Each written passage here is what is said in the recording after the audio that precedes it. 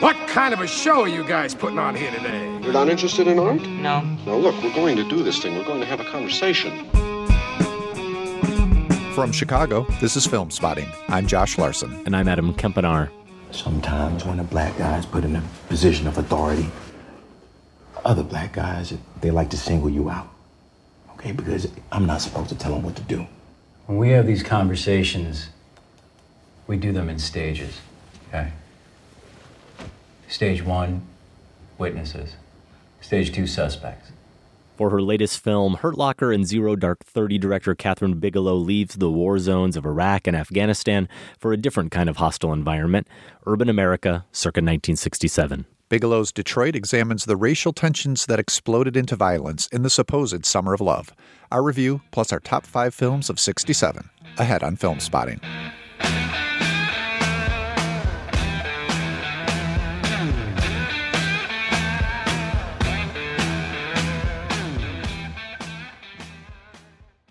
Josh, pre your arrival here on the Film Spotting scene, we covered the movies of 1967 during our New Hollywood Marathon. That was back in 2009. We are just now, though, getting to our top 5 films of that year, which turns out to be a pretty incredible landmark year for movies. Easy pickings, right? I mean, a lot of times we feel there are a ton we need to catch up with, or we need to rank them and figure out where might they fall. At least for me, there's some clear classics in this year that stood out. For sure. And if there was any difficulty at all, it was just deciding how to rank them and whether or not you could justify leaving some outside that top 5.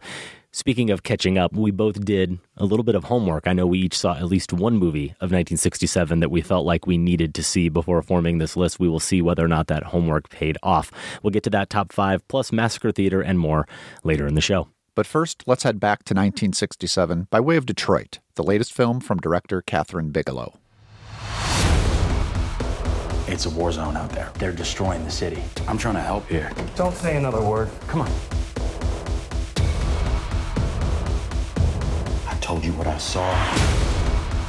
What is going on here? It's not that simple. I know exactly who you are.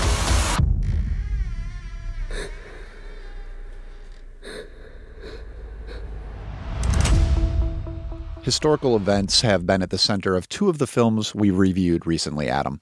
Dunkirk and now Detroit.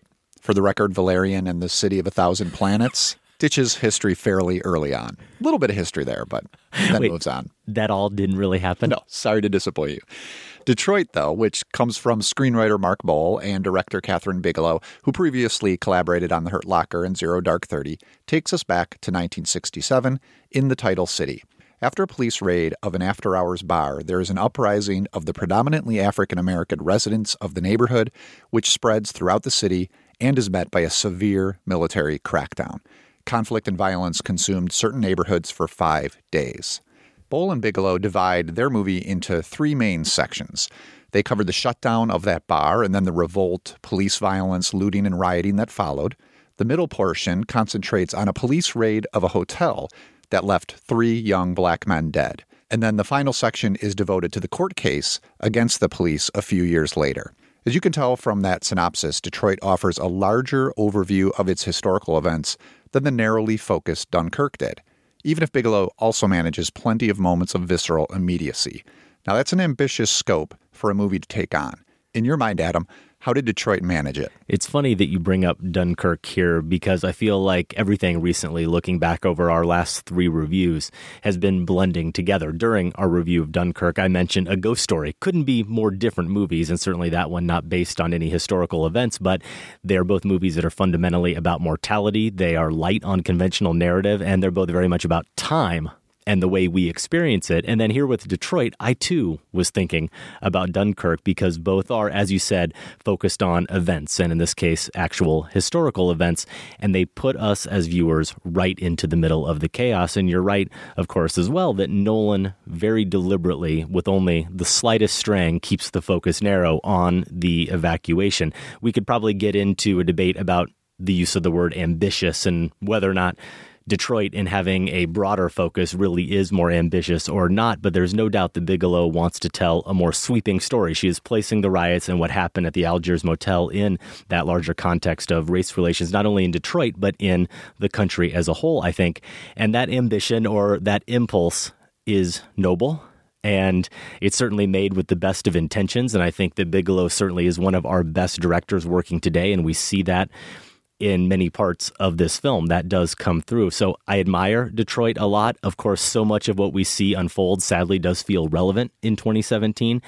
And that scope and that sense of trying to pull off something larger is, as I said, admirable, but I'm not quite sure that she pulls it off, at least in part because the event, that Algiers Motel middle sequence, and realizing that event, depicting it on screen, is so clearly, to me, what she cares about here, and everything else kind of pales in comparison. And I know this phrase gets thrown around too much, but this is mostly a horror movie. Because of that Algiers Motel sequence, there are multiple victims being terrorized by a monster. In this case, the monster is a man.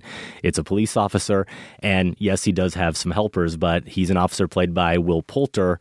And he is both the puppet master and the one inflicting the most physical and emotional abuse on those victims. And Bigelow sustains this terror for so long that as a viewer, I did just want it to stop. And I recognize that's absolutely the point of it. I wanted it to stop for the victims. I also wanted a release from the intensity of it as a viewer. And so there's part of me, Josh, that really credits Bigelow for being able to sustain that terror and for the visceral reaction she provoked in me and not shying away from it or trying to sanitize the event in any way.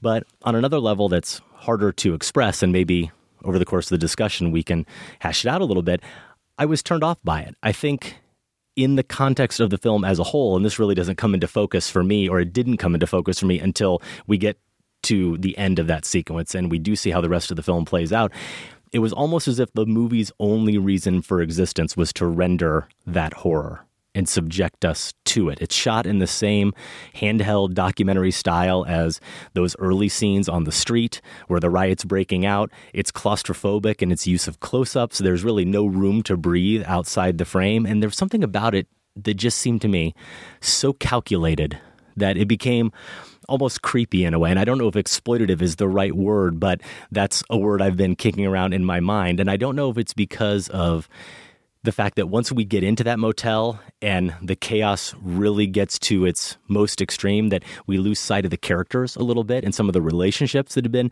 built up to that point in the film. I'm not sure. I just know how it left me feeling.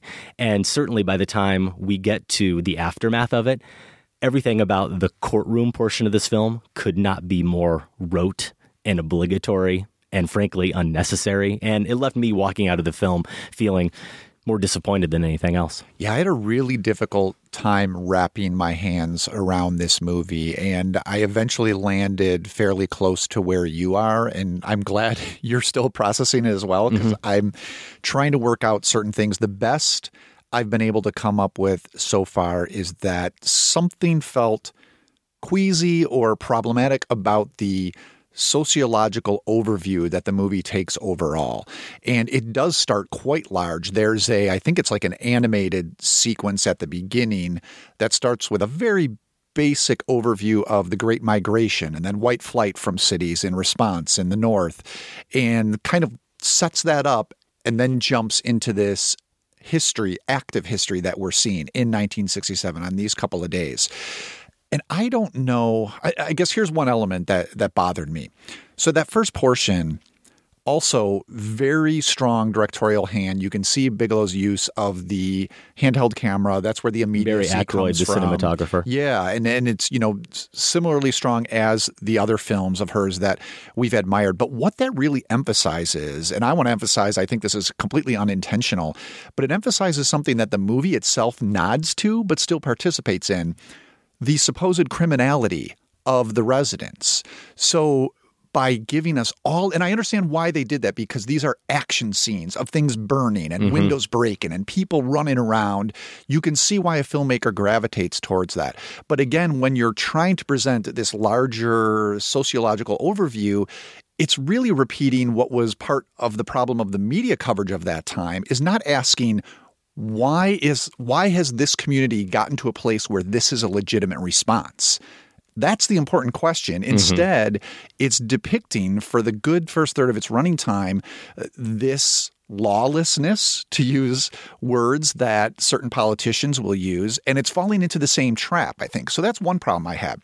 Now, you zero in that second section, which is its own film. Yeah. And you're right. It's a horror movie. And I think to its credit, Bigelow is using every power of cinema to put us in that moment. There's immediacy there, and I think it works. But it also falls into a trap that relates to this larger overview. It kind of buys into the few bad apples theory of police brutality. We're given monsters, a particular monster in Will Poulter and these two other cops who follow him. And that also left me feeling a little queasy, where it's this sense that, well, if they had just run into not these guys, but maybe the guy who helps a character at the end of that sequence who says, here, I'll take you to the hospital. This wouldn't have happened, okay? And layer that into the fact that the movie is trying to also be a statement about the state of race relations.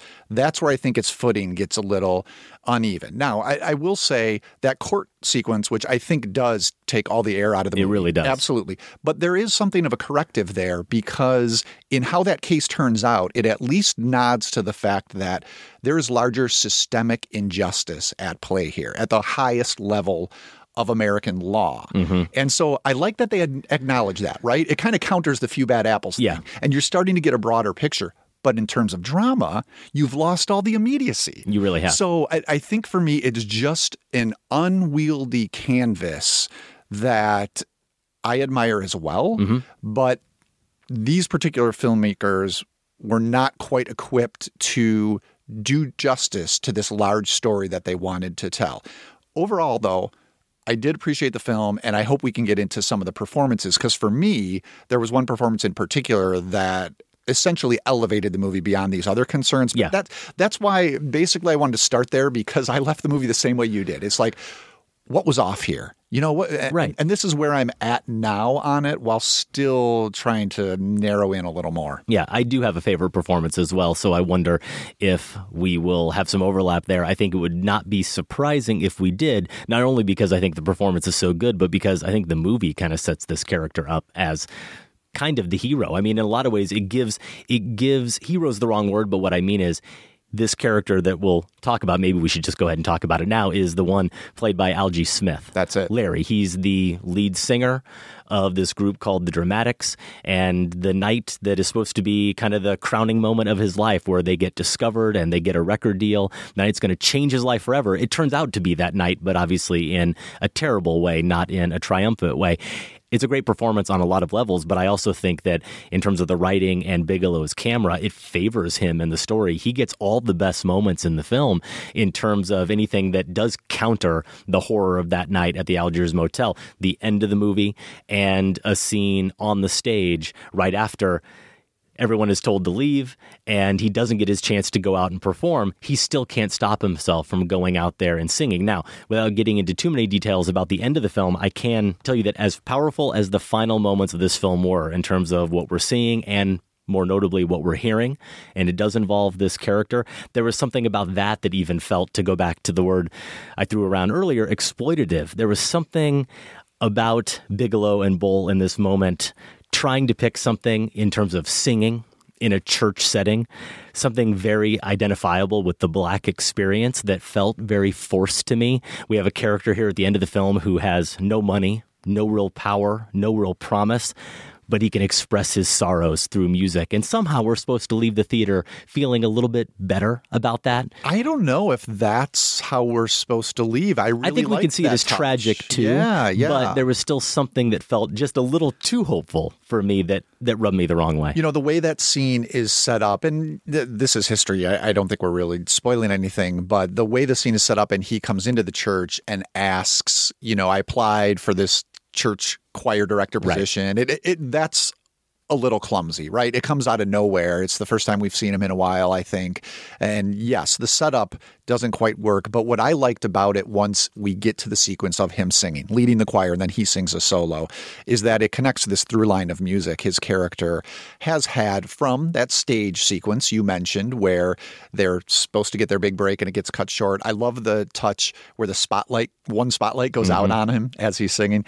And then we get another, in the horror sequence, we get another moment of music involving Larry Reed, this character, where Will Poulter's cop demands that they all start praying and basically says, I want to hear you pray or I'm going to kill you.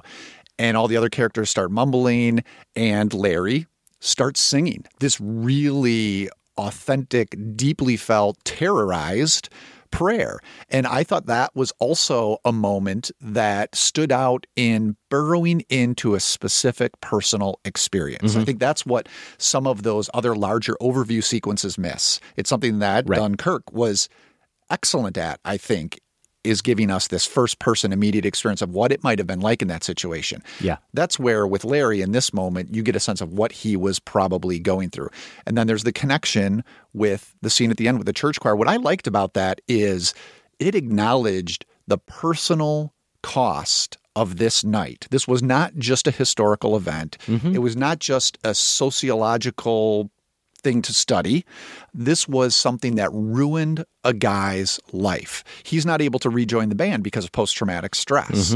And so, of course, it's taken other lives. We've seen that. So you can say, well, at least he made it out alive. But there's something about following him through to the end there and seeing that, he may find some solace in singing at this church choir, but you better believe, because we see it in his performance, he'd rather be up on that stage. For sure. Yeah. Right? So he's a broken man. I don't think he's he's a broken man. And I liked that the movie did end there in a way that, it didn't make me feel hopeful, and I didn't get the sense that it wanted me to feel hopeful. And again, the performance itself by L.G. Smith does really carry it through. I was unfamiliar with him before. Yeah. And I like how he goes from this sort of sleepy-eyed charmer in the beginning scenes, and that gets stripped away from him. And then in this last sequence, how the guy just looks old and beaten down and sad, and you feel the cost of that night. Yeah, I think hopeful is maybe not the right word. Comfort, though. There's a little bit of comfort there. He finds a place. Yeah, which has been earned, certainly, by that character and by all of us getting to that point in the movie. And yet, there was something that had me kind of detached from it. One thing that did stand out to me, and I don't know if this overlaps with what you were talking about in terms of the way Bigelow shows the riots and some of the specific actions that the people in the street are carrying out. But one thing I did appreciate about the film is the way Bigelow takes the time to show people actively making decisions and actively making decisions not to get involved. So we have both sides of that and both carry weight. So, for example, there's a scene very early where we actually watch a character go over, pick up something off the street, and break that first window that starts the riots. It's not about blaming anything on that one character. We've certainly seen a lot building up to that point that justifies that outburst of violence, but it isn't a case where Bigelow shoots it as if all of a sudden a riot broke out. No, a character made a decision to express himself, and that was kind of the first domino that fell in this process. A character shooting the gun that causes the police to come over to the Algiers motel. I'm guessing based on the postscript with this film and the facts and different versions of events swirling around this case, that could have been handled in a lot of different ways. And she makes the decision, Bigelow and Boll, as the screenwriter, to show us the character Carl, who's played by Jason Mitchell, very good as Eazy-E in Straight Outta Compton, go over and express his anger with this starter pistol gun and aim it and fire it at the police and the National Guard. But then, as I said, on the flip side, you have the characters who choose not to get involved. And that's even more damning in some ways. And I think when you were talking about the few bad apples theory, I think that does come through a little bit. The counter to that would be the way Bigelow does show some of those more systemic forces at work. And that extends to, for example, the state police who just rolling leave. up on this scene. And it's not as if they kind of show up and then Bigelow just shows them pull away. No, they get a full report from someone on what's going on, and they're told what's going on inside is really bad. And the answer to that for them is not to go in and stop the badness, but to go, we don't want to get involved. And they turn and leave. And of course, the most horrific stuff comes after that. There is also the National Guardsman character, and I think John Boyega's character, who we can probably talk about, factors into this a little bit as well, who kind of play observers and cross that line into active participants. The National Guardsman more than Boyega's character, Melvin, but they both end up watching and not acting at times where we as viewers want them to, even if we know it's probably futile. But I did appreciate the way Bigelow chose to emphasize those moments and those key decisions to take action and not take action. Yeah, and another example of that is in the riot sequence, the guy who has groceries and gets chased down and shot in the back. And we follow him. And that... I like that, where we stick with one character for a while.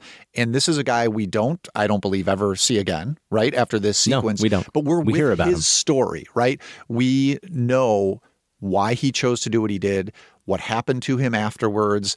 And he's not just a face in the crowd stealing groceries. So yeah, to be fair, there are moments that counteract a little bit more of this newsreel footage approach to the riots. And that's the other thing, is there's actual newsreel footage in this too. Yes. Which I think saps a little bit of the immediacy out of it. Yeah. I agree. And I think at the end of the film, as we talked about, once we get into newspaper clippings, telling the story of the legal proceedings, then it's almost as if the movie's on autopilot. Yeah, that's a really good phrase to describe the end of this. So Boyega, he's billed as, the most well-known name, I would say, who's in this. Very much an ensemble cast, though. I don't think he gets any more screen time than anyone else.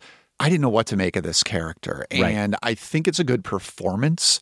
I think when he gets to hold the scene for more than maybe 20 seconds, you get a sense of why this guy is doing what he when he's not doing. Just standing over someone's shoulder looking. This is a guy in a very precarious position, hired as the security guard to protect. Is it a hardware store? Or a grocery store type place? Yeah, small family-owned business. And so he's in uniform. One detail I do like about the movie is that contrast between, this is his second job. So he's in uniform, the security guard uniform, and he has a sense of authority there, right? Even the National Guardsmen let him talk and wait to hear what he has to say. Yeah. But then we see him later when he's in another uniform. His second job is at some sort of factory, and he's wearing a jumpsuit.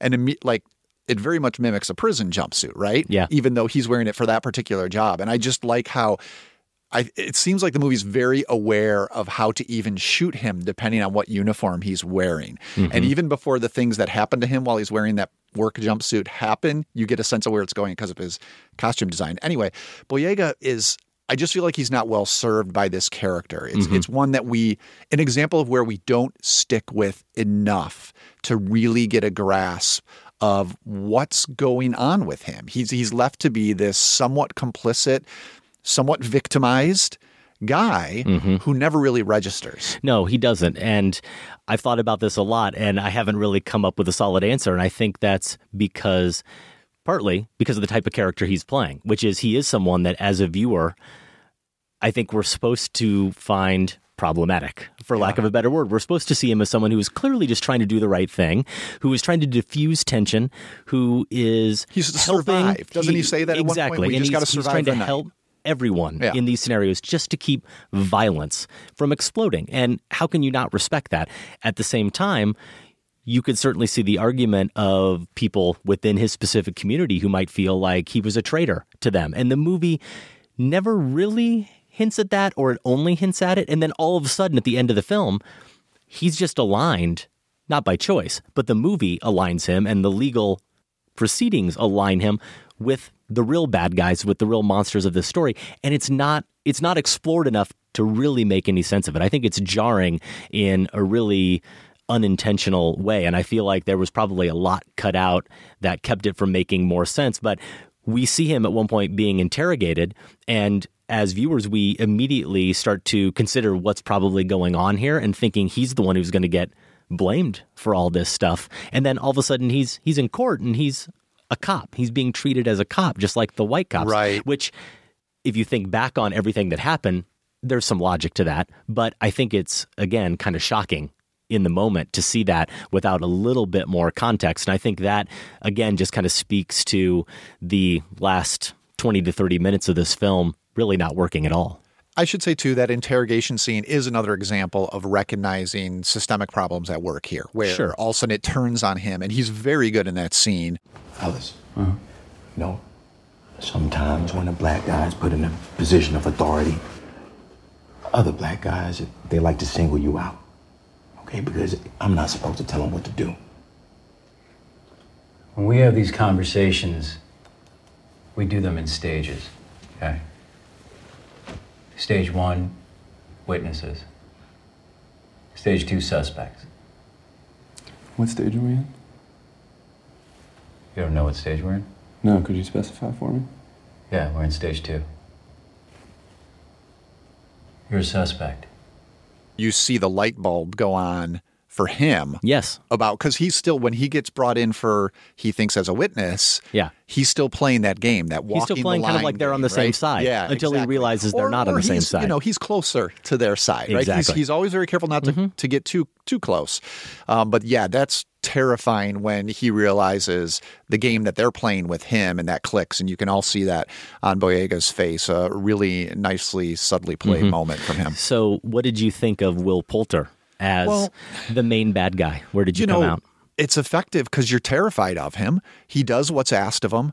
I'm afraid it's the sort of role you never recover from as a young actor. You know, I mean, really, he's going to be that guy because he is so awful. Yeah, he's playing such a terrible person. I guess we have to give him points for that. He's committed to the role. Exactly. Like, I think he does what the movie wanted him to do. It does play into that idea for me that this guy, that racism is a boogeyman.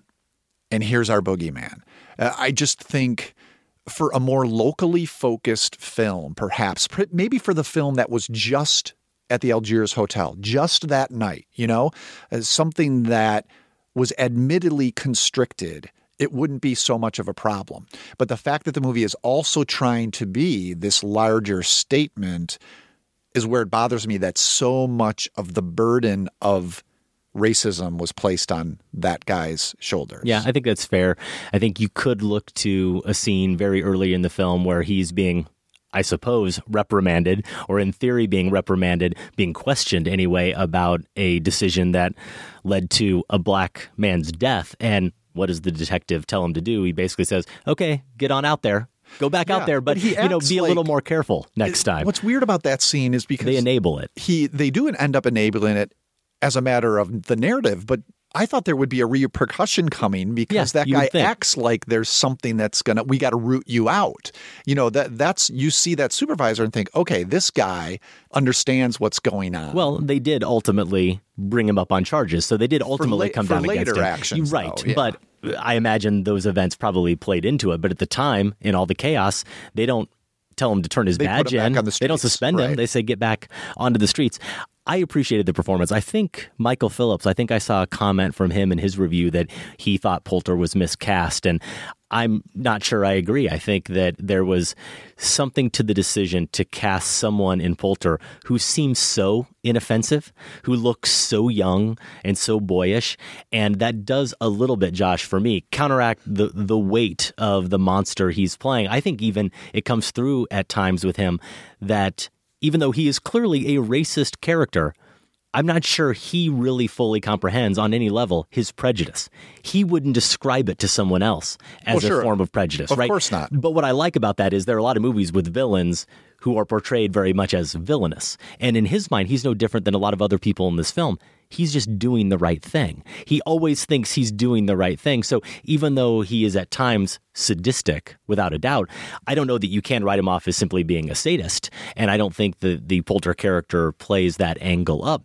In his mind, he has an objective, and he's just doing whatever it takes to meet that objective. He's on the right side of the law, and I think that comes through enough to balance a little bit the monster that he's playing. I think there's some logistic issues, too, with his character, why suddenly he has ultimate authority when there are all these other bodies coming in. And this is also the Boyega character you start to wonder, and obviously these are based on factual events, so that guy was there. But the way the movie explains his presence never fully makes sense. It doesn't. You don't believe that they would just let him stand there as often as he does. And why, like, the store he's guarding is blocks away. Yeah. You even wonder, well, what caused him to investigate? And then he's been so adamant about, we're just here to watch this store. This is our job. This is all we got to do. And then he spends the rest of the night over there. Again, historically, there's probably a very good reason, not questioning that. But the way it's staged in the film, you're always like, why is he still Well, it does kind of come off as curiosity. I mean, really, I don't know that there is a better explanation. Exactly. Right, that we've known. That is Detroit. It opened in limited release last weekend. It is out in wide release starting this weekend. If you see it and agree or disagree with our takes, you can email us, feedback@filmspotting.net. So Massacre Theater's next, and if we do it right, Adam, listeners should have only one response. Wow! That's coming right up, along with our top 5 films of 1967. Stay with us. And here's to you, Mrs. Robinson. Jesus loves you more than you will know. God bless you, please, Mrs. Robinson. Heaven holds a place for those who pray. Hey, hey, hey. Hey, hey, hey. We like to know a little bit about you for our files. We like to help you learn to help yourself. Look around you, all you see are sympathetic eyes. Hey, Ridley. Yeah? You got any Beemans? I might have, Miss Dick. Well, loan me some, would you? I'll pay you back later. Fair enough. Think I see a plane over here with my name on it. Now you're talking.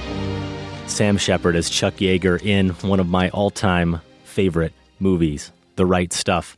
Shepard passed away on Monday. He was 73 years old. This is pretty raw for us, Josh. We're taping this on Monday night. He was nominated for an Oscar for that performance in The Right Stuff. Some other memorable roles, Terrence Malick's Days of Heaven. He was in Midnight Special and Mud, working with Jeff Nichols, and Blackthorn, where he played an aging Butch Cassidy. That film came out, I don't remember exactly what year, maybe 5 or 6 years ago. I saw it just because of my appreciation for Sam Shepard as an actor and an artist. And I recall liking the film, but I really love Sam Shepard's performance. Yeah, you know, as an on-screen presence, he had something you could almost call an everyman quality. But when we talk about another actor who passed away, Bill Paxton, he was like an everyman. Yes. And somehow Shepard was like a mythical everyman. Mythical is the word. It's like, when you looked at him, he looked like another guy, but something about when he started moving and started talking and his presence, he elevated it to something that had the stature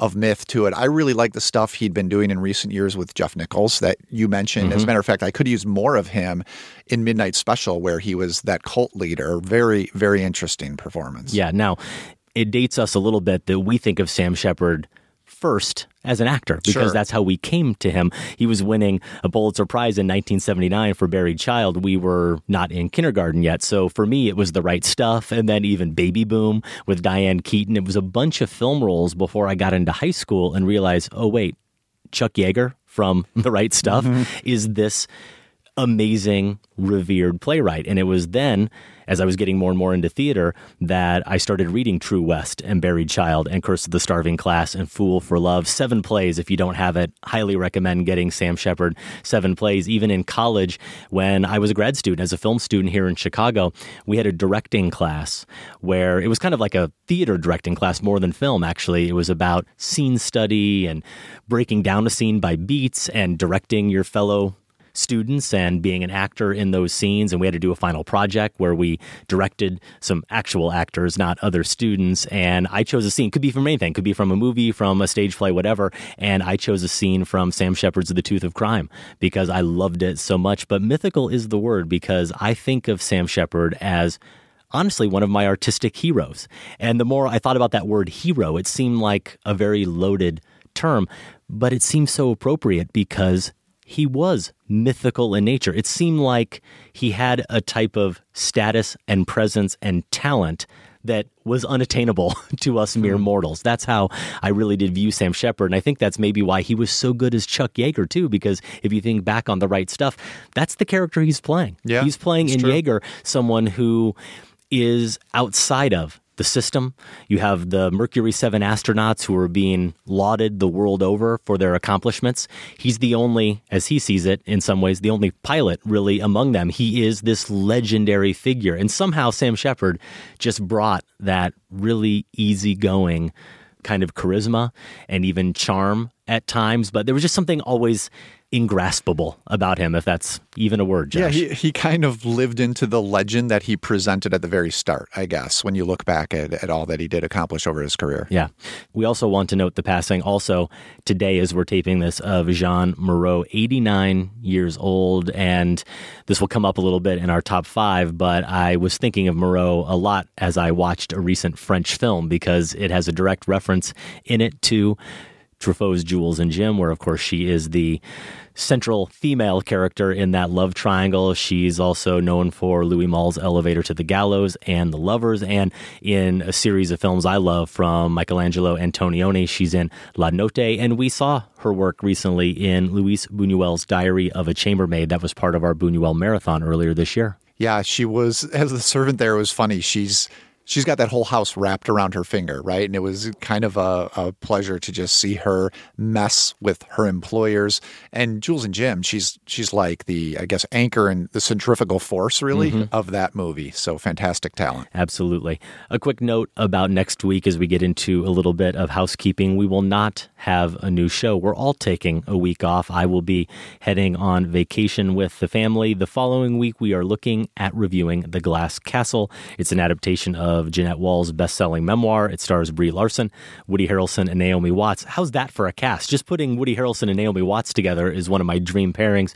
Brie Larson, of course, very good as well, and she's re-teaming with her short-term 12 director, Dustin Cretton. So I believe his follow-up to that, he hasn't made another film in between, has he? That sounds right. Yeah. Okay. Also on that show, we are planning to have a conversation with the Safdie brothers. They are directors of the new film Good Time, starring Robert Pattinson. It had its debut at Cannes earlier this year. And somehow we're going to come back from vacation, Josh, and we are supposed to kick off our brand new Film Spotting Marathon. Should be easy. You've got a whole extra week to prepare. That's right. So I'll have a little bit more on that marathon as we announce the titles that will make up that lineup here in a moment. But we have some movie passes to give away, including passes to The Glass Castle. There is an advanced screening before its August 11th release date. The Only Living Boy in New York. Also passes available, and a couple more, Josh, that are available if you go now to the events page at filmspotting.net. You can find it quite simply if you go to filmspotting.net, or you can go directly to filmspotting.net/events. That's where you also find our current poll. We're asking you to name the most valuable player in the Steven Soderbergh repertory company. And here's who we're including in that company: George Clooney, Matt Damon, Michael Douglas, Benicio del Toro, Julia Roberts, and of course, Channing Tatum. So try to pick out of that group.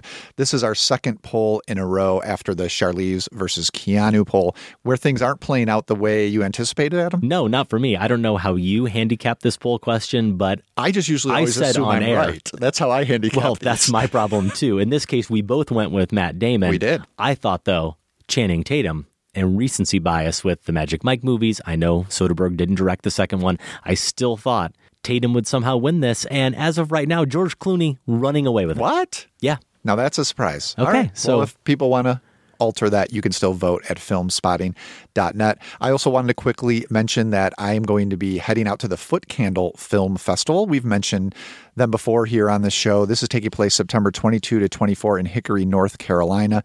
Showcase for independent films, and they were kind enough to ask me to come and be part of the fun. I'm going to speak at their closing night awards What are you ceremony. going to speak about? I have no idea yet. And this is September 24. Okay. Come on, I've got weeks. I'd already be freaking out, so. Well, I didn't say I wasn't freaking out. Here, this should intrigue you, though. Last year, they screened Keith Maitland's Tower at Foot Candle Film So they have Festival. very good taste. Obviously, that was kind of what sealed the deal for me if they screened your favorite film of last year. So if you're interested, if you live in the area and want to check it out, all the information is at footcandlefilmfestival.com. We'll link to that in the show notes. The new marathon, we are finally diving into the cinema of Argentina.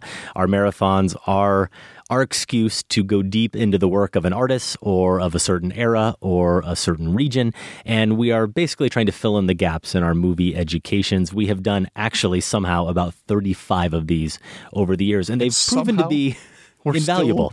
Hugely uneducated. Yeah. That's the really frustrating After 35 thing. of them, we still have these huge blind spots. But you're going to hear in my top 5 here in a little bit how many movies came from Film Spotting marathons. That was the impetus for seeing many of these films that I now adore. This new one will be our 3rd this year. We did career-spanning marathons of not only Luis Buñuel, but also Agnes Varda. This marathon will be part of our continuing partnership with the online streaming service Mubi, cult, classic, independent films from around the world. Every day, Mubi's experts introduce you to a film they love, and then you have a whole month to watch it. So there are always 30 extraordinary films for you to enjoy. And listeners of Film Spotting, you can try Mubi free for a month. Just go to Mubi.com. That's Mubi.com/filmspotting to redeem now. So for this marathon, we're going to focus on a few contemporary auteurs from Argentina. All these films are post-2000, and we'll get to the directors here, Josh, as we get to the lineup. First up is Mariano Ginas and his film Extraordinary Stories. Now, we are only doing 5 films in this marathon instead of 6, as we usually do, but that's because we're really doing 6 films. Extraordinary Stories. Now, stick with us here. Stick with us. Don't panic yet. It's 4 hours long. There's no way a 4-hour movie from 2008. But I'm just so excited to see it. It's playing at Mubi. They're huge on it. It's apparently very hard to get your hands on. So this is a real opportunity for people to see it. A very well-regarded movie. The plot is secret identities, missing persons, lost treasures, exotic beasts, and desperate criminals are only a few of the elements woven into a grand tapestry of mysteries. Sounds great. It does. I'm perfectly willing to take the vacation day to sit down and watch it. You'll have to. I know you're going to do it in about 18 10-minute installments, and I'm sure it'll as still Gina come across. surely expected. Yes, just as well for you. Yeah. But, I'm glad we're going to take this on. That's what these marathons are for, right? That's right. Okay. That movie is available exclusively on Mubi, starring August 8th. Next up, a film from Alejo Moishansky. His film Castro from 2009. 4 characters looking for a man called Castro, but we don't know why. That also available exclusively on Mubi, starting August 14th. And these are the 2 that really instigated this from Martel. La Cienaga, this is from 2001, the life of 2 women and their families in a small provincial town of Salta, Argentina. And then from 2008, The Headless Woman, which I'm ashamed to say I think is the only title I was aware of previously among all of these. So obviously a hole in my film education. Yeah, I'm with you there, sadly, Josh. And I will note that La Cienega is a film that is available via Criterion Collection. You can also see it via rental or streaming on many platforms. So after we get to a couple Martel films, we will have one film from Damien Cifrón, Wild Tales from 2014. It was nominated for the 2015 Best Foreign Language Film Oscar. It's 6 short stories that explore the extremities of human behavior involving people in distress. We haven't had enough distress here in our reviews lately, Josh. This marathon will begin with the show that airs Friday, August 18th. So we're giving you a couple weeks to catch up with Extraordinary Stories. And as we mentioned, it starts August 8th, streaming on Mubi. We will link to the complete lineup and more information about all these films, including where you can see them at filmspotting.net. Just click on Marathons at the top of the page, or you can go to filmspotting.net/marathons. We did get a lot of feedback with a lot of great suggestions. Wild Tales was one of the common films that came up in those listener suggestions. We had to overlook a lot of the options for various reasons, including The Secret in Their Eyes was a movie that many suggested we see. We've both seen that film. And Nine Queens was another one that came up quite a bit that you have seen, our producer Sam has seen. And so we decided to go in a different direction and really focus on just those 3 or 4 key Argentinian directors. It should be fun. We hope you will play along with us. Again, all the information at filmspotting.net. All right, it is time for Massacre Theater, the part of the show where we perform a scene and you get a chance at winning a prize. A couple weeks back, Adam and I massacred this scene. Was I going a tad fast, officer? Yes, you were, Mr. Blower. Well, now, you see, we are staging a homage to William Shakespeare's Romeo and Juliet, and I'm a little late for the dress rehearsal. I'm playing the eponymous hero, you see. Romeo, not Juliet. What are you writing? Everything you're saying, I might need to refer to it later. Now, officer, I'm a respected solicitor, so there's no need to... Just stop writing. Look, I'm merely trying to explain why I might have exceeded the speed limit. You're playing the male lead in a homage to William Shakespeare's Romeo and Juliet, and you're late for the dress rehearsal. You think this is sufficient reason to travel at 48 in a 30 zone? Well, To flout speed limits specifically put in place to save lives? Look, this is preposterous. Preposterous. Look, stop writing! Stop writing. Look, you're right. I apologize. So you've got David Threlfall as Martin Blower, along with Simon Pegg's Nicholas Angel in Hot Fuzz from 2007. Pegg wrote the screenplay alongside director Edgar Wright. That massacre was part of a show that also included our review of Dunkirk and our top 5 of 2017 so far. We recorded it live in Spring Green, Wisconsin. Well, our top 5, not Massacre Theater. That's right. The connections. Well, there are many. Jordan Falk said, I can't think of any connection beyond the Britishness of both this and Dunkirk.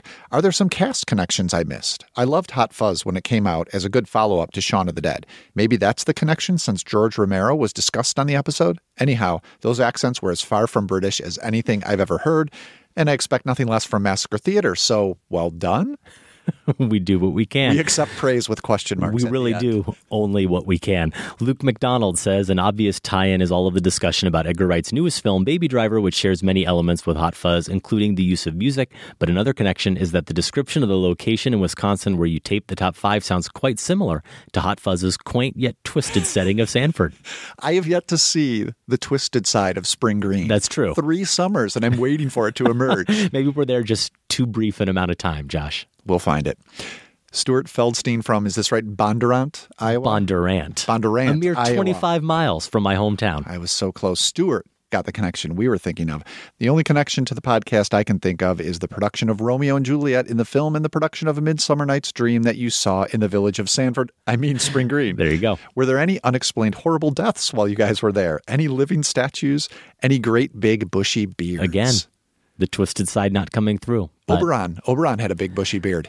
That's accurate. Mm-hmm. John Randall Reeves in Richmond, Virginia has a few more tie-ins. Nick Frost talks a lot about Keanu in Hot Fuzz. There are Point Break references. That ties in with our Keanu and Charlize poll question. Another tie-in, Dunkirk, is directed by Christopher Nolan. Like Wright, a Brit. Nolan interviewed Wright at a recent DGA event. You can hear it on a recent episode of the podcast, The Director's Cut. Further connections with Dunkirk, both directors wrote and directed their films. Both Baby Driver and Dunkirk were long-term germinating ideas for the filmmakers. Both Wright's and Nolan's current movies are follow-ups to films with intergalactic/alien elements, Interstellar and The World's End. Nicely done. God, our listeners are good. One more note here from Bethany Dickens. I recently rewatched Hot Fuzz and was struck by how relevant this film has become in our current political landscape. The last time I watched it, in 2008, the idyllic town of Sanford seemed worlds away, and the motivations of the people living there seemed to be equally removed from reality. Now, the xenophobia of my own country makes me rethink this wonderful movie as required viewing. It is a great conversation starter for the perils and pitfalls of nostalgia, dog whistle racism, and mainstream reactions to subversive art. Such an enriching experience to view this film in 2017. And of course, it's hilarious and wonderful and a bloody good time, literally. So I didn't think about Hot Fuzz as a film that would have really any relevance here in 2017, but Bethany, we appreciate your take. Josh, this was one of the most entered Massacre theaters in a long time. Wow. And that surprises me on one hand, because as I said, I think to you and Sam before we did the performance, there was nothing really about it that identified it with kind of the plot mechanics of Hot Fuzz. Right. There's nothing would just jump out to someone, for example, who hasn't seen the movie, maybe more than once. But then we did use actual names from the characters in the film. Are you suggesting there was some illegal Googling going on? I would never suggest that. Because our listeners wouldn't know. No, just huge fandom, and the name immediately sparked the title of the film, of course. So reach into that brimming film spotting hat and pick out this week's winner. The winner is Matt Greenberg. He's from Comac, New York. You're going Comac. Comac, C-O-M-M-A-C-K. Okay. Matt, wherever you're from in New York, email us feedback@filmspotting.net to claim your very own Film Spotting t-shirt. What do I know? I'm lucky to get the part, I know that. I come from Chicago. We do things a little differently out there. We do the play as written. That doesn't go over in New York. Terrific. we move along to this week's edition of Massacre Theater, and the only hint I think we will give you, at least up front here, is that the tie-in, at least the one we're thinking of, should not be immediately apparent to you at this point in the show. Popular film, tough tie-in. Yeah. I think is how we describe this Massacre Theater. You'll get it. You'll understand the tie-in when you listen to the whole show. But right now, it's probably not really going to click. It may click when you hear one of the performances. And Josh, clearly, who's who? Clearly, based on the fact that you gave us a little taste of your vocal work in the tease, you've been practicing this all day long, haven't you? No, that was my first practice. But you want that part? You claim you could have done it better. So I think you should. I think you should take this I don't part. think better was the word I used. What was it? I think worse but funnier were the exact words I used. Well, that's what we're going for. So, and hey, if I totally blow it, if you don't think that it's worse but funnier, we'll just do it your way too. We'll do both versions. We'll No. We'll give listeners the taste of both. Overtime. Far be it from me to think that, Josh. All right, so that means you're up first. Yeah, it does. Are you ready? I'm ready. Okay, let's do it. And action. Wow, how can a guy like you quit at the top of your game? You think I quit? Right. Your big wreck in 54. They quit on me. When I finally got put together, I went back expecting a big welcome, and you know what they said? Your history. Moved right on to the next rookie standing in line. There was a lot left in me. I never got a chance to show 'em. I keep that to remind me never to go back. I just never expected that the world would find me here. Wow. Scene. That was brutal. Yeah. Wow. Yeah. That was really bad. It was. If you know what film we just massacred, email the movie's title along with your name and location to feedback@filmspotting.net. Your deadline is Monday, August 21st. Also, you did some ad-libbing there. That's not a little. I went off script a little bit. Allowed. The winner will be selected randomly from all the correct entries and announced in a couple of weeks. There are official Massacre Theater rules now. Adam stayed up late to put those on the website. That's filmspotting.net. We just wanted to jump in with a couple quick thank yous this week. And I feel bad because I'm going to thank Zach Kircher, who sent us a wonderful card in the mail. And Josh, I forgot it. Come on. So I can't remember what he said. I'm going to have to feature it on another show. We do thank you, Zach, for your support of Film Spotting. We also got a Silver Club donation from Keith Geiger in Ocean City, Maryland. We have heard from Keith many times over the years. He's been a longtime donor and supporter, and he notes that he was fortunate enough to hold another film camp this summer, his third annual I've Seen That film camp, wherein we avoid the beach, the heat, the ocean, and the tourists, and we sit inside for a week watching and discussing movies. What could be more fun? Here was their lineup, Josh. On Monday, they did The Bicycle Thief and Padre Panchali. That was their neo-realism pairing. Then they went to Singing in the Rain and Sing Street for musicals. I'm on board. Wednesday was The Night of the Living Dead and The Thing. Thursday, The Matrix and Mad Max Fury Road. And then they ended the week with 3 comedies, Dr. Strangelove, Monty Python and the Holy Grail, and Airplane. That seems like a good note to go out on with those 3 films. It was so much fun, Keith says, and as always, if I get paid, then it's only fair that I throw a few dollars your way. After all, if not for Film Spotting, the camp would simply not have happened. Thanks for all the inspiration you've given me over the last 10 years or so. We do appreciate it, Keith, and we're glad to hear that this is now becoming a tradition, an annual one. We hope that the 4th one next year is also a big hit. We also got a Buck a Show donation, Josh, and this is our last one. Josh Taylor in Dallas, a couple of listeners we've featured over the past few months. They've been doing this. Jesse Marsh is the other one. They've been going through the back archive, the entire catalog of the show, and are just now getting up to speed. They've been doing it chronologically. So Josh sent us this note. Hey guys, Buck a Show donor Josh in Dallas here. It took me 2.5 years, but I finally made it through the entire back catalog of Film Spotting. To celebrate, I put together the enclosed MP3s. I hope you enjoy it. And if what I've done compels Sam to come out of retirement to give me a nickname, I would be forever honored. So he did send us these MP3s, and they're long, and we're not going to get to play them on the show, but we thought we had to say thank you to Josh for accomplishing this amazing feat by at least acknowledging his top 5 Film Spotting moments. He said that he gleaned these from about 20 that he had noted and timestamped along the way through the archives. Sam posed a good question, Josh. Is 20 highlights in 12 years of podcasts a good number? or a bad number. Let's just hope he stopped there, that he's got like 100 highlights. I don't know about that. Right? And these were I'm not just... sure. I'm not sure, but his top 5, his number 5 was what he refers to as the behind the curtain moment where I lost it on Sam for having the audacity to include that week's Massacre Theater in his top 5 list. Oh, yeah. That would not go over well with you. It's so funny because I heard it today. And if you think about the number of cinematic sins Sam committed over his tenure on the show, that would be like number 497. And yet I acted like he killed my dog. Yeah, I know. I can totally see it. And I can't wait to do it someday. Yeah, it's going to happen. His number 4 and 3, Massacre Theater performances by none other than Josh Larson. He says, there's not much more I can add except to lavish praise on the Massacre Theater stylings of Josh. Both of these make me laugh uncontrollably. Pure genius. Wow. The Limey and Jaws. I don't remember why those were so funny. I think I remember Jaws. I don't recall the Limey at all. Because what I thought I want, what I thought I would think about was something else. I didn't give a toss. It didn't matter, see? Hey, I'm glad I can contribute something.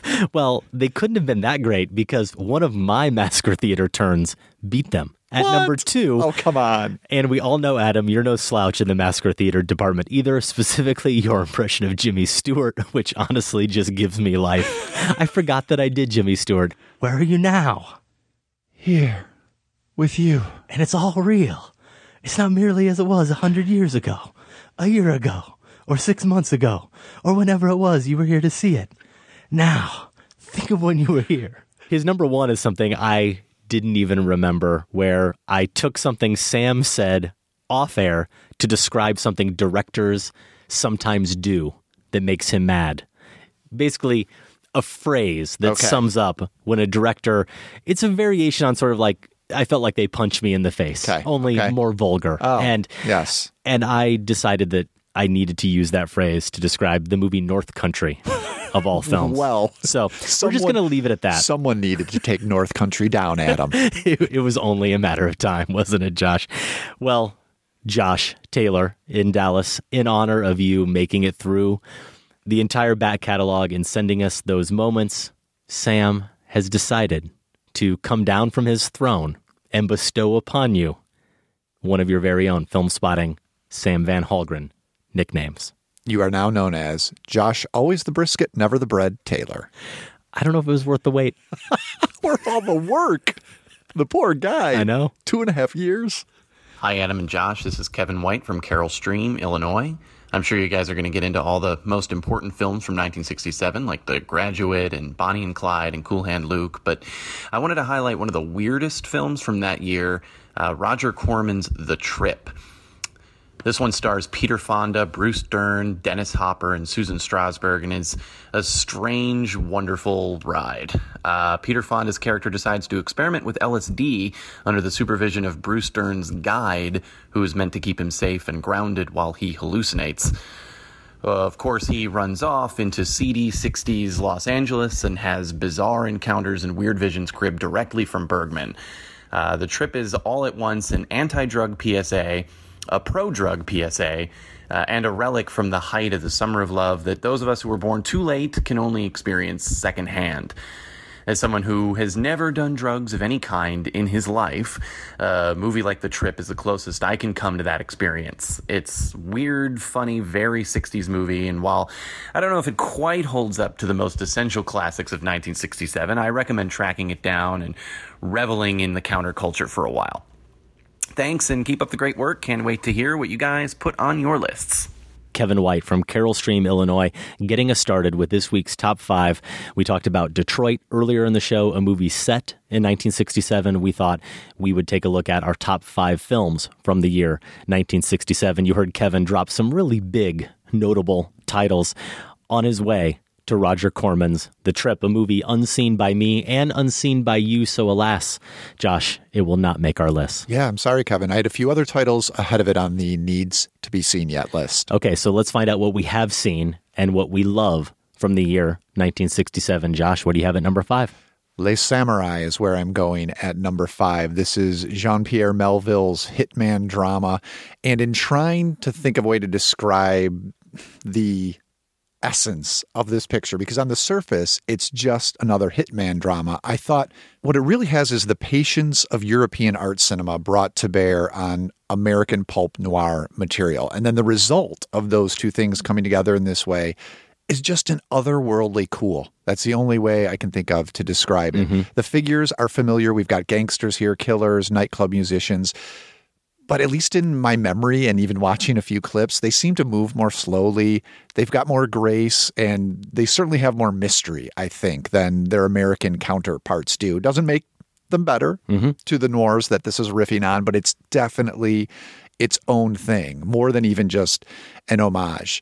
That description, that mystery, I think, is especially true for the main character, the hitman of the title, played by Alain Delon. The defining scene for me in Les Samurai is the one of him slipping into that parked car, sets this ring of, I don't know, maybe 50 keys on this ring on the car seat next to him, and he just goes through them one by one, putting them in the ignition until he gets the one that starts the car. Just calmly drives away. And I love how he lights the cigarette at the end, sort of to congratulate himself. Because heaven forbid the guy smiles, right? Yeah. Or breaks an expression at all. But that's just one example of how so many of the scenes in this movie work. And I also wanted to quote David Thompson's Criterion essay, because he captures this much better than I could. Tone and style are everything with Les Samurai. Poised on the brink of absurdity, or a kind of attitudinizing male arrogance, Jean-Pierre Melville's great film flirts with that macho extremism and slips over into dream and poetry just as we grow most alarmed. So yeah, he nails it there. Thompson does, and I love Les Samurai. It's a great choice. My number 5 is In Cold Blood, the adaptation of Truman Capote's book, of course, of the same name, directed by Richard Brooks. It stars Robert Blake as Perry, Scott Wilson as Dick, and they, of course, are the two killers who went into the Clutter home in a small town in Kansas and killed all 4 members of the family who were there, eventually were caught and tried and executed. And I would be better off, frankly, Josh, talking about the movie Capote, starring Philip Seymour Hoffman, than discussing in any detail In Cold Blood, because I've seen it far more recently, and that film came out, 10 or more years ago. But I'm really going off here, Josh, my first take on the film, which occurred more than 20 years ago. I saw this movie when I was in high school, and I actually haven't revisited it. So it was kind of hard to leave in there at number 5, but as a film that in its own very haunting,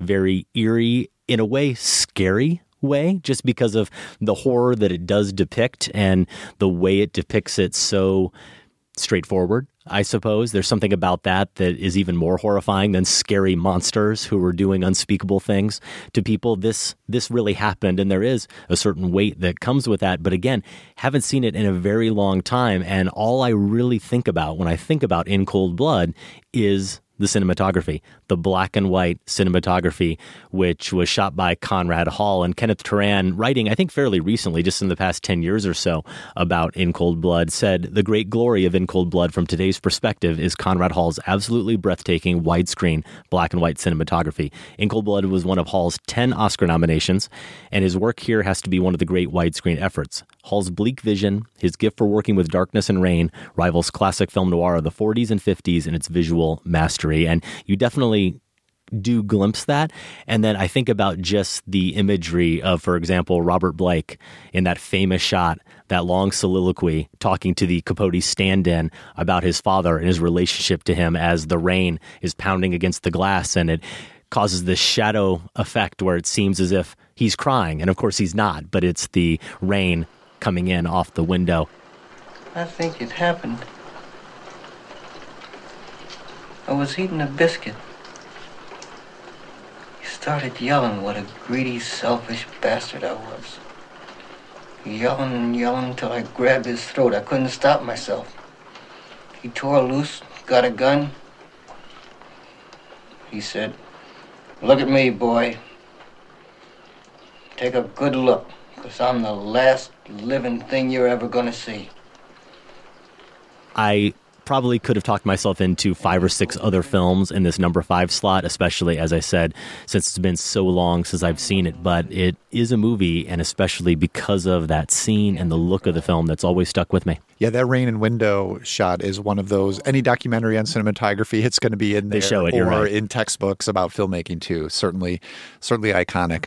All right, I have an iconic figure and film, maybe not high enough up for you on my list. I'm pretty sure it's going to be on yours. At 4 is Cool Hand Luke.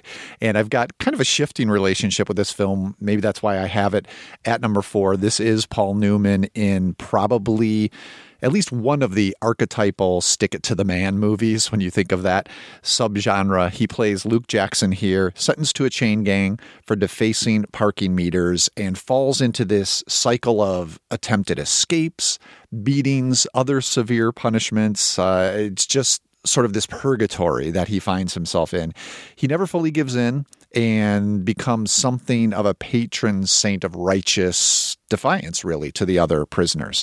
There's so many memorable, quotable scenes here. Luke's bet that he can eat 50 hard-boiled eggs in an hour. The captain's declaration that he and Luke have a failure to communicate, maybe one of the most quoted lines in all of cinema.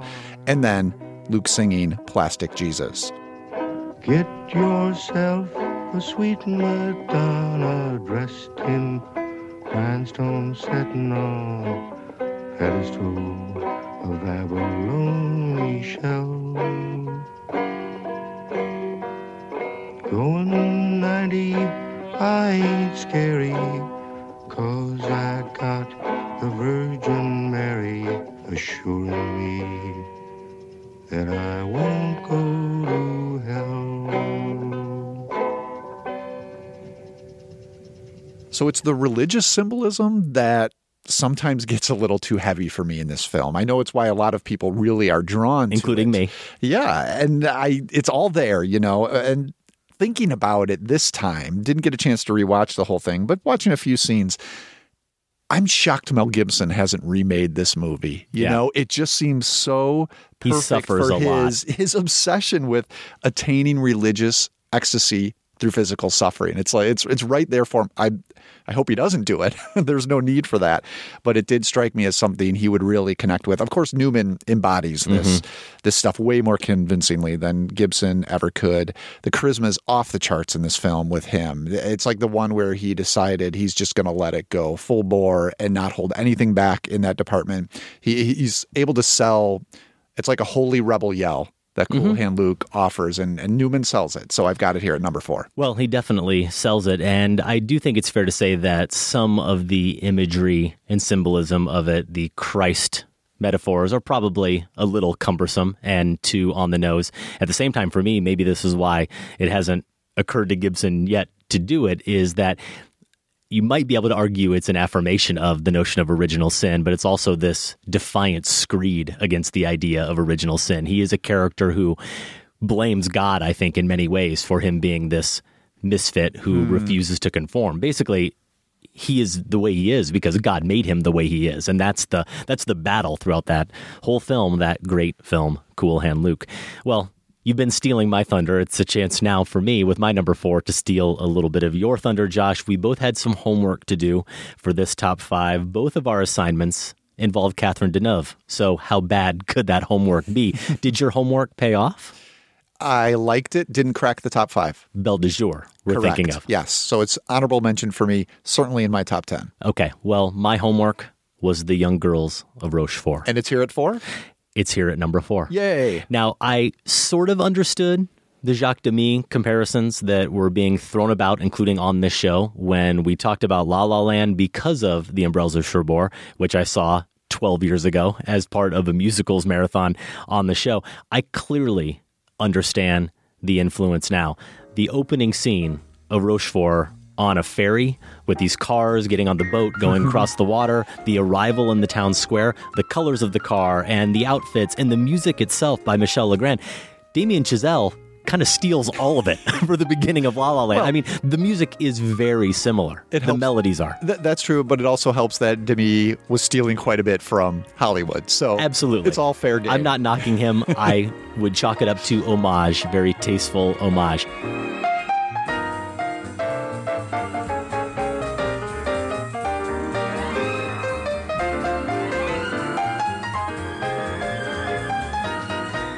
One thing this movie has that I really loved, that I think is different than a lot of Hollywood musicals, is I would say generally the dancing is a lot less precise. It's not about the perfection of the movements and the timing, which isn't to say that all the people we meet, and we're going to hear some of those names here in a minute, aren't wonderful performers, aren't great dancers or singers, but there's a sense of elegance to it. There's the notion of them just getting on that ferry and they've got time to kill, so they break out into a performance. It's, again, not really about hitting those specific marks perfectly, but just this outward expression of something that they feel.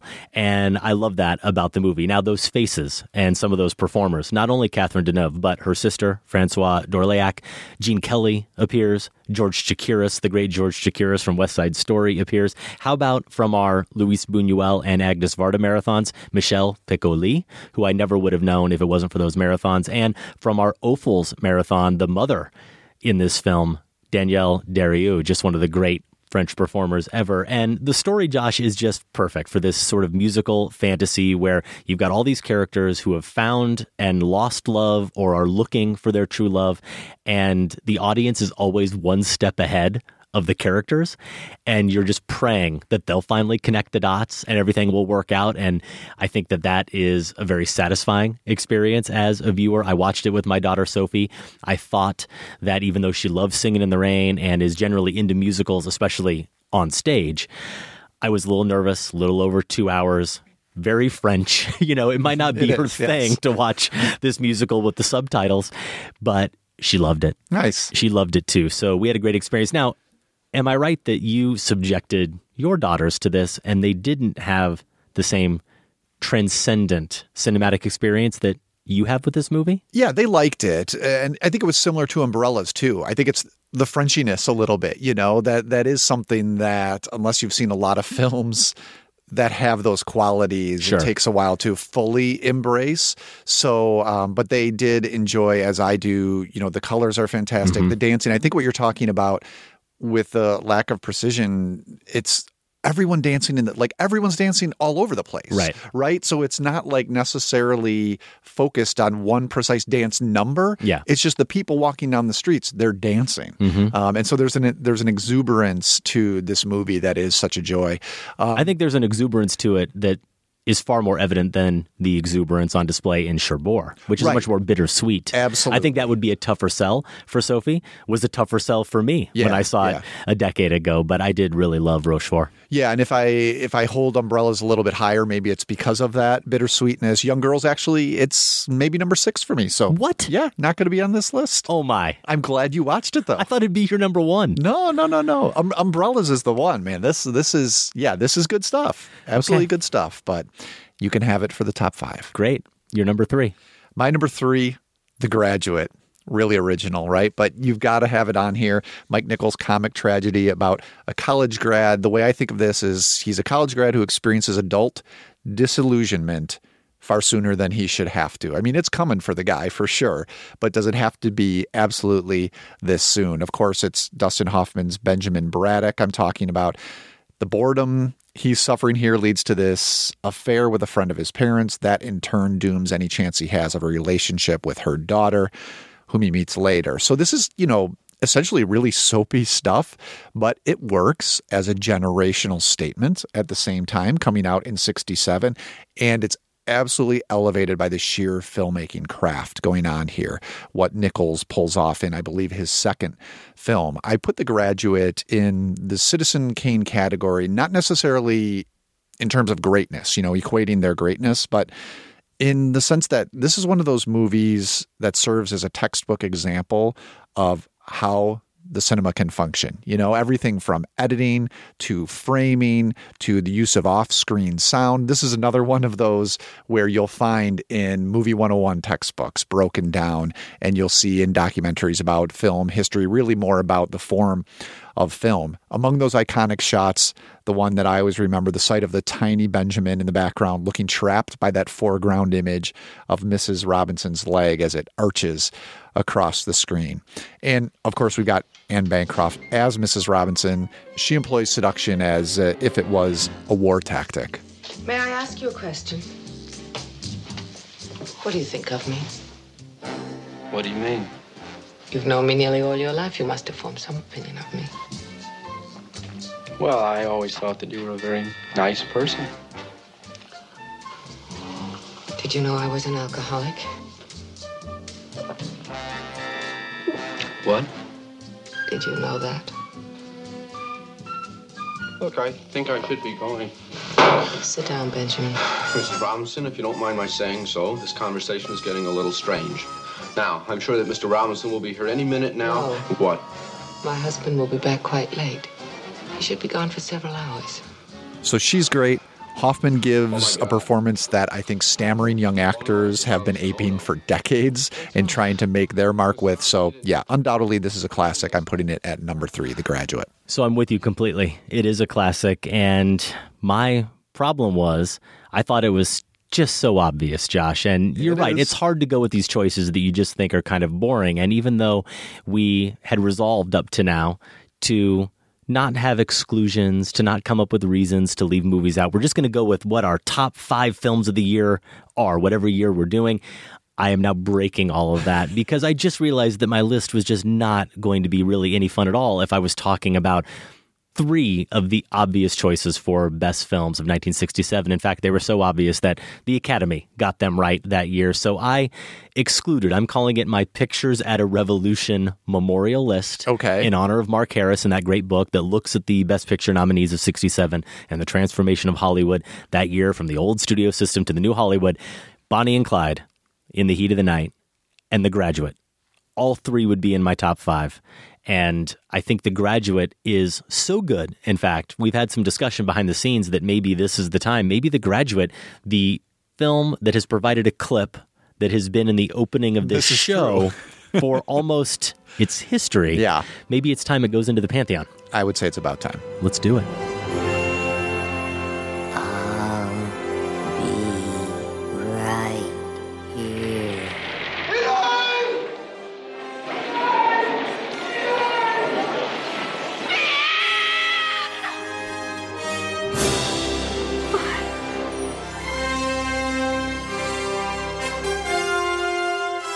So The Graduate, not eligible for me for this list, now not eligible for any list for either of us. All right. For the rest of time. I'm glad I slipped it in there. Okay.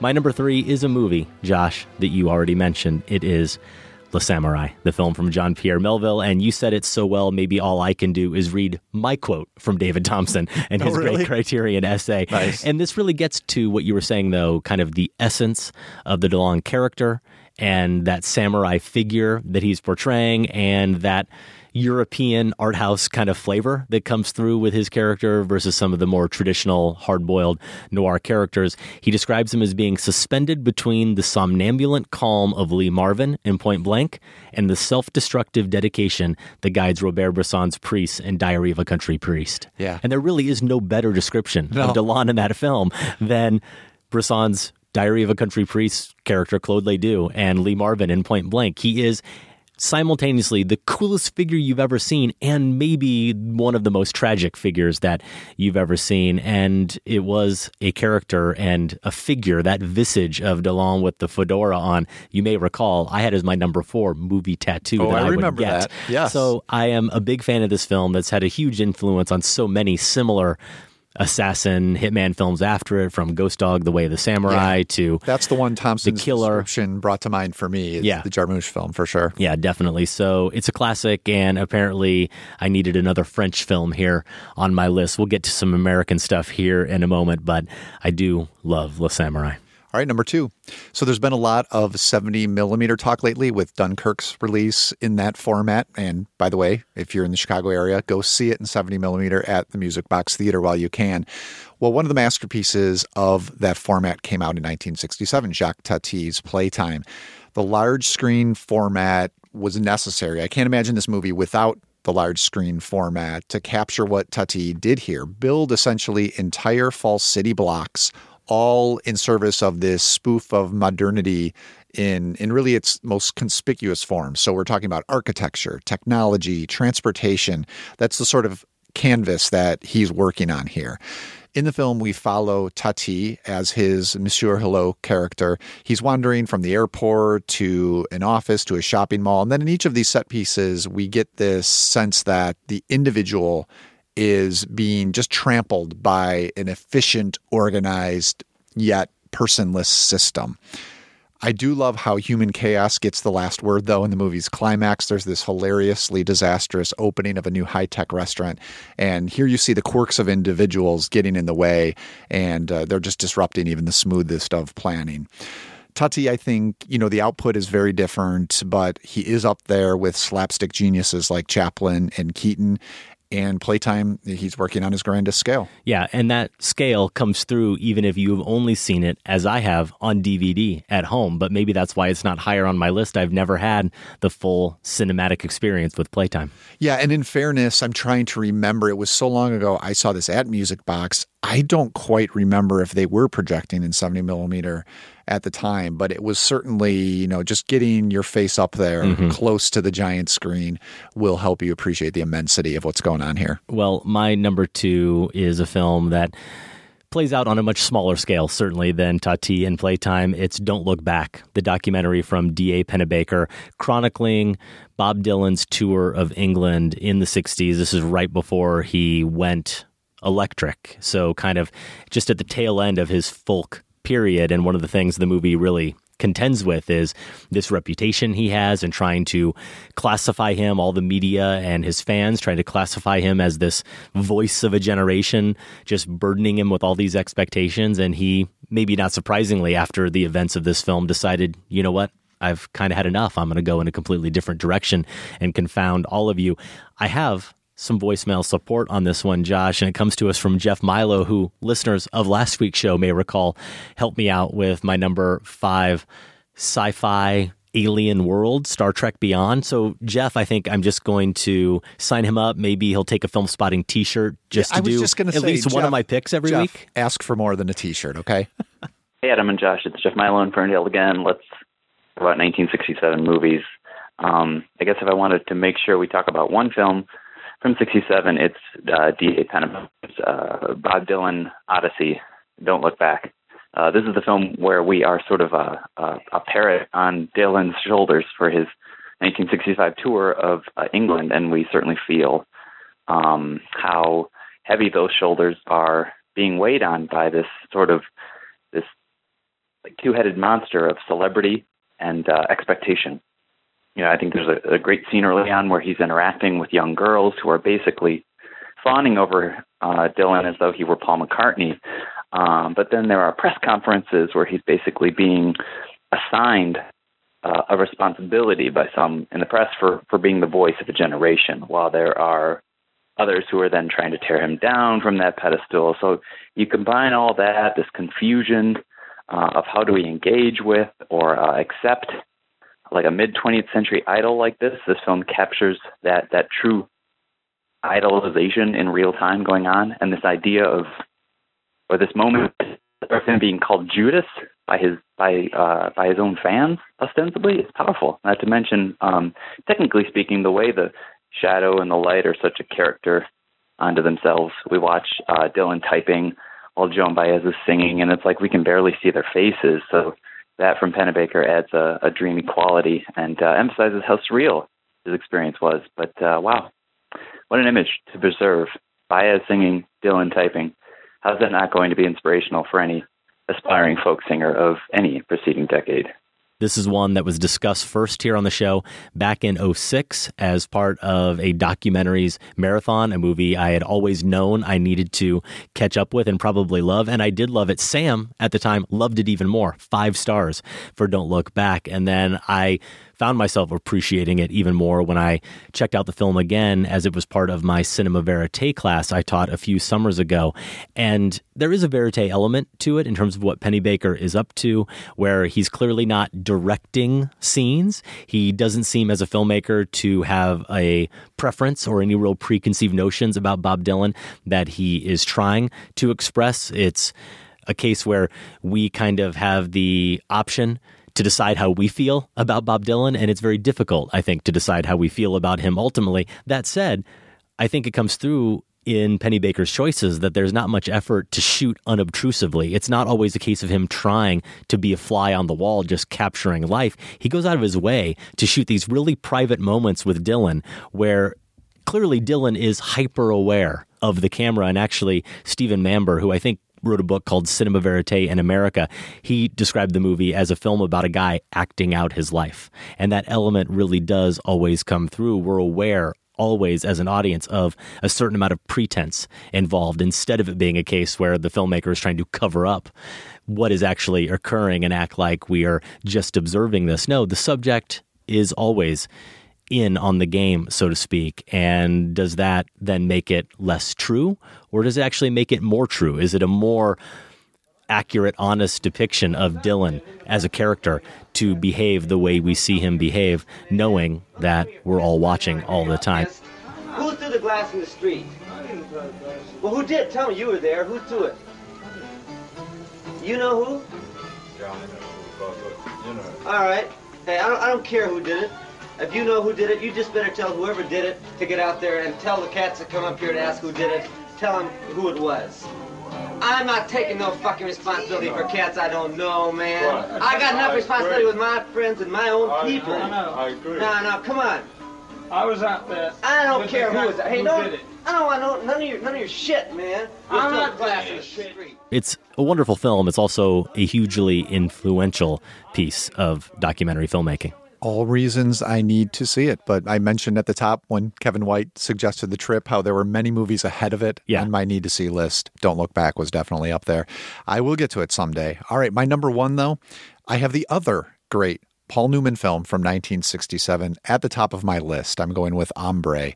This is director Martin Ritt's underappreciated genre entry. It's based on an Elmore Leonard novel, and here Newman stars as John Russell, a white man who was raised by Apaches after being kidnapped as a child. You can be white or Indian or Mexican. Now it pays you to be a white man for a while. Go to Sweet Mary. Say, how are you? I am John Russell. I own the Russell place. Put yourself on the winning side for a change. Is that where you are? A Mexican is closer than a white mountain Apache, I can tell you that. When he takes a stagecoach to start a new life in another town, he finds himself being discriminated against because of that association with the Apaches. Well, discriminated against, at least until the stagecoach is ambushed by outlaws, and then the other passengers realize they need Russell's skills and his toughness if they're going to survive. So I like this as the best film of 1967, and also as a nice pairing with Detroit, because the movie is really all about race. It's very much an heir to The Searchers, a Hollywood Western that's acknowledging and trying to come to terms with its own genre's racist past, to say nothing of American history in general. I do want to emphasize, though, that Hombre isn't preachy. As I said, it's an Elmore Leonard novel, so it's cracking first. Like, it's just a good story. And of course, it's got wonderful characters. You have Frederick March's duplicitous Indian agent. Richard Boone is here as a pug-faced bully. And then best of all is Diane Salento as Jessie. Mm-hmm. This is a plain-spoken boarding house operator. When I named her as one of my top 5 Elmore Leonard characters on episode 457, I said that she speaks the way Dolly Parton sings, and I just want to quote this line again because I love it so much. I've been wedded and bedded and loved and let down, she sighs at one point. It's really a great performance. Yeah, it is. I think I had her at number 5 on my list of Elmore Leonard characters. And then on top of all that, you've still got Newman, right? He's far more stoic here. It's really interesting to look at these two performances in the same year.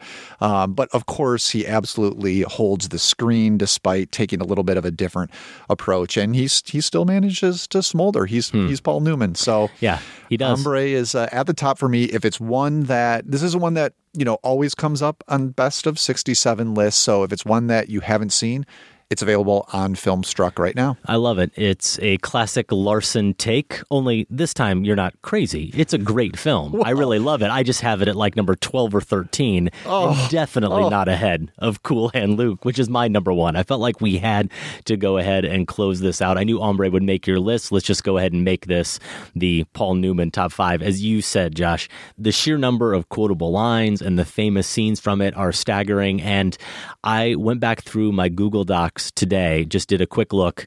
search for Cool Hand Luke, and the number of top fives it's been considered for is seemingly endless. Movie prisoners to religious figures to death scenes, you name it, it just keeps coming up, and that's why we did eventually put Cool Hand Luke in the Pantheon, but I ignored the Pantheon for the purposes of this list because it's Paul Newman, and a little bit like Alain Delon, there is that sense of cool to Cool Hand Luke. You can't help but admire him in some way, admire his resolve, his tenacity, his inability to conform, I suppose, to be this incredible man of integrity that he is. And at the same time, like Delon, I'd say even far more so, he is this tragic figure because we know that he is just always going to be this misfit, and all these people that seem to be just taking from him all the time, they may seem to love him, they may seem to revere him, but more than anything, they need him. He is kind of their savior in some ways because he's the figure that they all kind of want to be, that we all kind of want to be, but don't have the integrity or the will to be. This is another one, Josh. Conrad Hall did the cinematography on this film, as he did in Cold Blood. And I did look at Ebert's review of Cool Hand Luke because this is a movie I haven't seen in quite some time. And he made a really interesting case that I think you can make about a lot of Paul Newman performances, probably. But he said of all the stars at the time, could you come up with someone else who could have played Luke Jackson? You can look at Warren Beatty, Steve McQueen, Lee Marvin are the ones he throws out, and he says they would have had the presence and the stamina, but they would have lacked the smile. And I think there is something to that, right? I don't think they could have had the sense of humor, the same level of charm, if you will, that would have made that sense of tragic that comes through in Luke's character that much more amplified, because there is just that grace in him. There's a little bit of grace in him that I don't think those other actors would have been able to capture. Cool Hand Luke, my number one film of 67. Look what you have to say 50.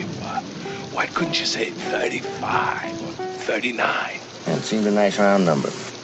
Luke, that's money you're talking about. What's the matter with you? Yeah, well, it'd be something to do.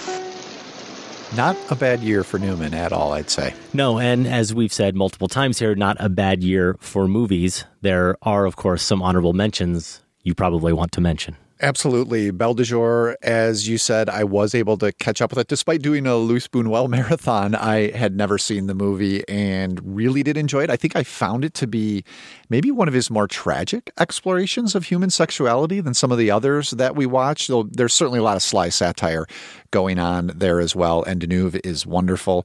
Bonnie and Clyde, yes, a seminal exercise in movie violence, not only depicting it, but making an audience think about it. So certainly would be in my top 10, along with Young Girls of Rochefort, which I mentioned.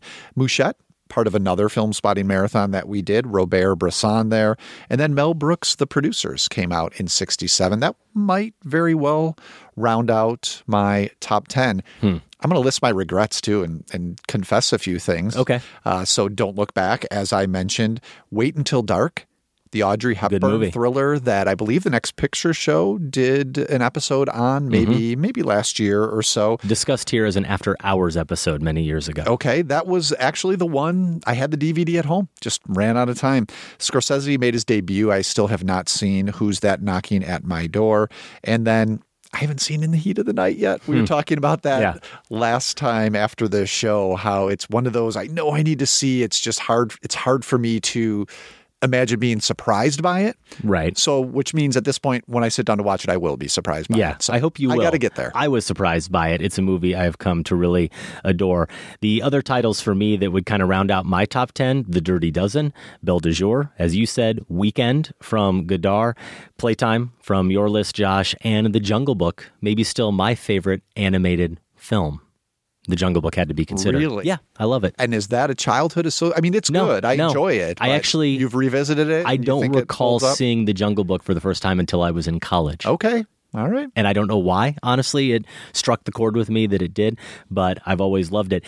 As if all those titles that have been mentioned aren't enough, we did get an email from W. David Lichty from Indianapolis who suggested, and this is where things get really muddy, and he has a point because normally, according to our criteria, right now, if we're considering the best films of 2017 or 16 or whatever, this would be a film of 1967, The Good, the Bad, the Ugly, Sergio Leone, is a movie that premiered in the United States in 1967, not 1966. But nobody considers it a 1967 movie, so I didn't for the purposes of this list. So, but it played in Italy in 66 is Correct. what you're saying. Yeah, so for these lists, I generally go with the original foreign release date. I do too, Yeah, but not yeah. when we're putting together like our top 10 films of the year. We go by when it made its, Right, correct. exactly, Yes, currently. I So know I reverse it for, movies I see. we do whatever we want to meet our needs in the moment. That's true. But thank you, David, very much for that comment, and to everyone who sent in some picks for the top 5 films of 1967. We would love to hear your number one. If you haven't already, left us a voicemail or sent us an email, feedback@filmspotting.net. That's also where you can find 12 years of reviews, interviews, and top 5s all in the show archives. While you're there, go ahead and vote in the current Film Spotting poll. With Steven Soderbergh returning to movie screens in a couple of weeks with Logan Lucky, we're asking, who's the MVP of the Steven Soderbergh players? Also, if you haven't already, we do encourage you to check out the Film Spotting family of podcasts. We've got the Next Picture Show and Film Spotting SVU. You can find both of those in Apple Podcasts or your preferred podcast app. Out in wide release, the 18-year-old me is incredibly excited about The Dark Tower.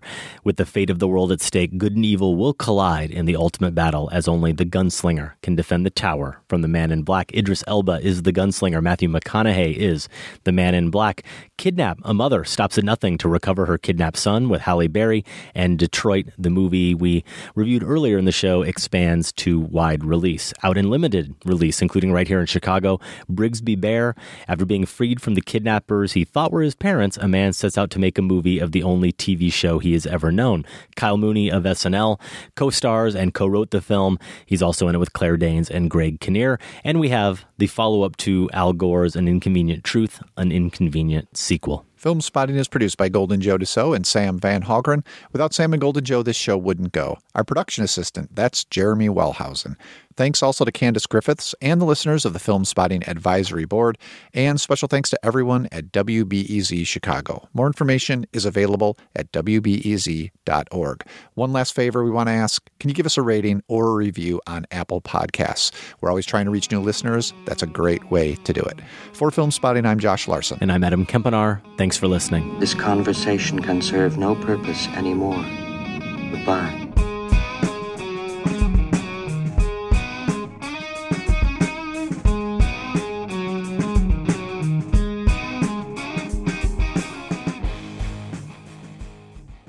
Wow.